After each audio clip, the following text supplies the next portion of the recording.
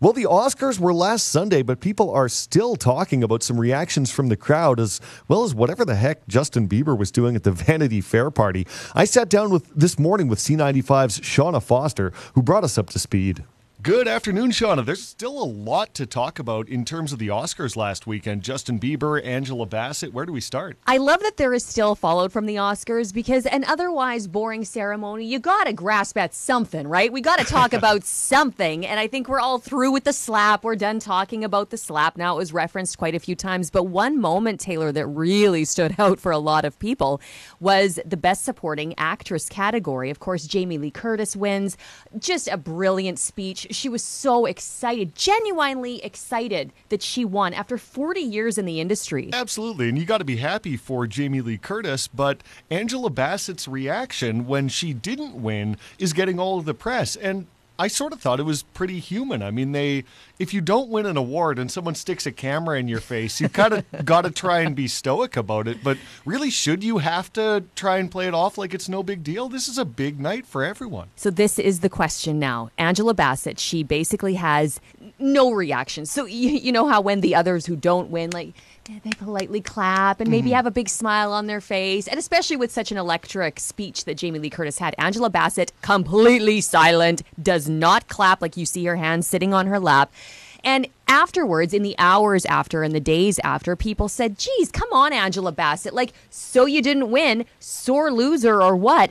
But since then, Taylor, it's gone the other direction with her fans and even those in the industry saying, wait a second, that was her honest feeling in the moment. She also had a lot at stake. It had been 30 years since her last nomination for the Tina Turner movie. Yeah. Years and years ago. She wanted that award. She wanted it Totally. badly. And so a lot of people are saying now, like, let her have her moment of being genuinely sad and disappointed. She's in her late 60s. Will she have another movie like Black Panther? It's tricky. And, you know, it's sort of like when they interview a boxer right after they got knocked out in the ring, you know, like sticking a camera in someone's face right after losing the biggest award. It's almost a little ghoulish that we always do the split screen and you can see everyone's live reaction. And we want to see them, right? Yeah, it's almost a little ghoulish, but it's not like she's stood up and stomped down the aisle and left, you know. I don't think anyone's ever done that. But also at the Oscars,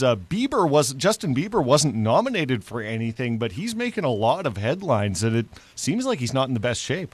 It is sad watching this, Taylor. Justin Bieber, he went through a real transformation. You know, he got married and he kind of cleaned himself up. He was going through the bad Bieber years where he was, you know, peeing on driveways and acting out. And it seemed like he really did calm down. He was married, found the love of his life. But lately, there's just been some signs. He showed up at the Vanity Fair after party, his beautiful wife in a gorgeous gown, typical of what you'd see at the Academy Awards. He's wearing an old Afghan, like a legit blanket, dirty baseball hat. He was unkempt. He was very scrubby looking and quite quiet. People described him as being not himself. He did not want to be there. He's recently sold his entire catalog of music. Canceled a bunch of tour dates too, right? That's right. He canceled. His whole world tour has now been canceled. So, yeah, there's some concern, I think, for Justin Bieber and his mental health. Well, you got to hope that he's all right. But from mental health onto nutritional health, Gwyneth Paltrow cannot stop giving health advice, can she?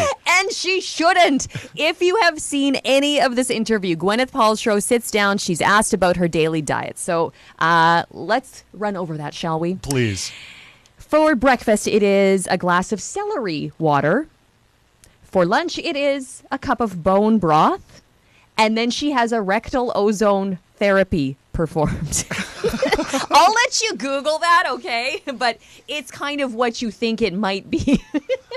Okay, yeah. Well, Gwyneth Paltrow's been criticized for some of the health claims she's made with her goop and all the ridiculous snake oil. But, I mean, someone just asked her, what do you do day to day? I mean, was she saying, like, yes, you should do all of these things, or was it just what I do? Well, it is what she does, but I think when you are in a position of celebrity and people are listening to you and they maybe want to be like you, I certainly don't want that diet. Give me my chips, thank you very much. But doctors are now coming out saying, because there are people influenced by her, to not be. Don't.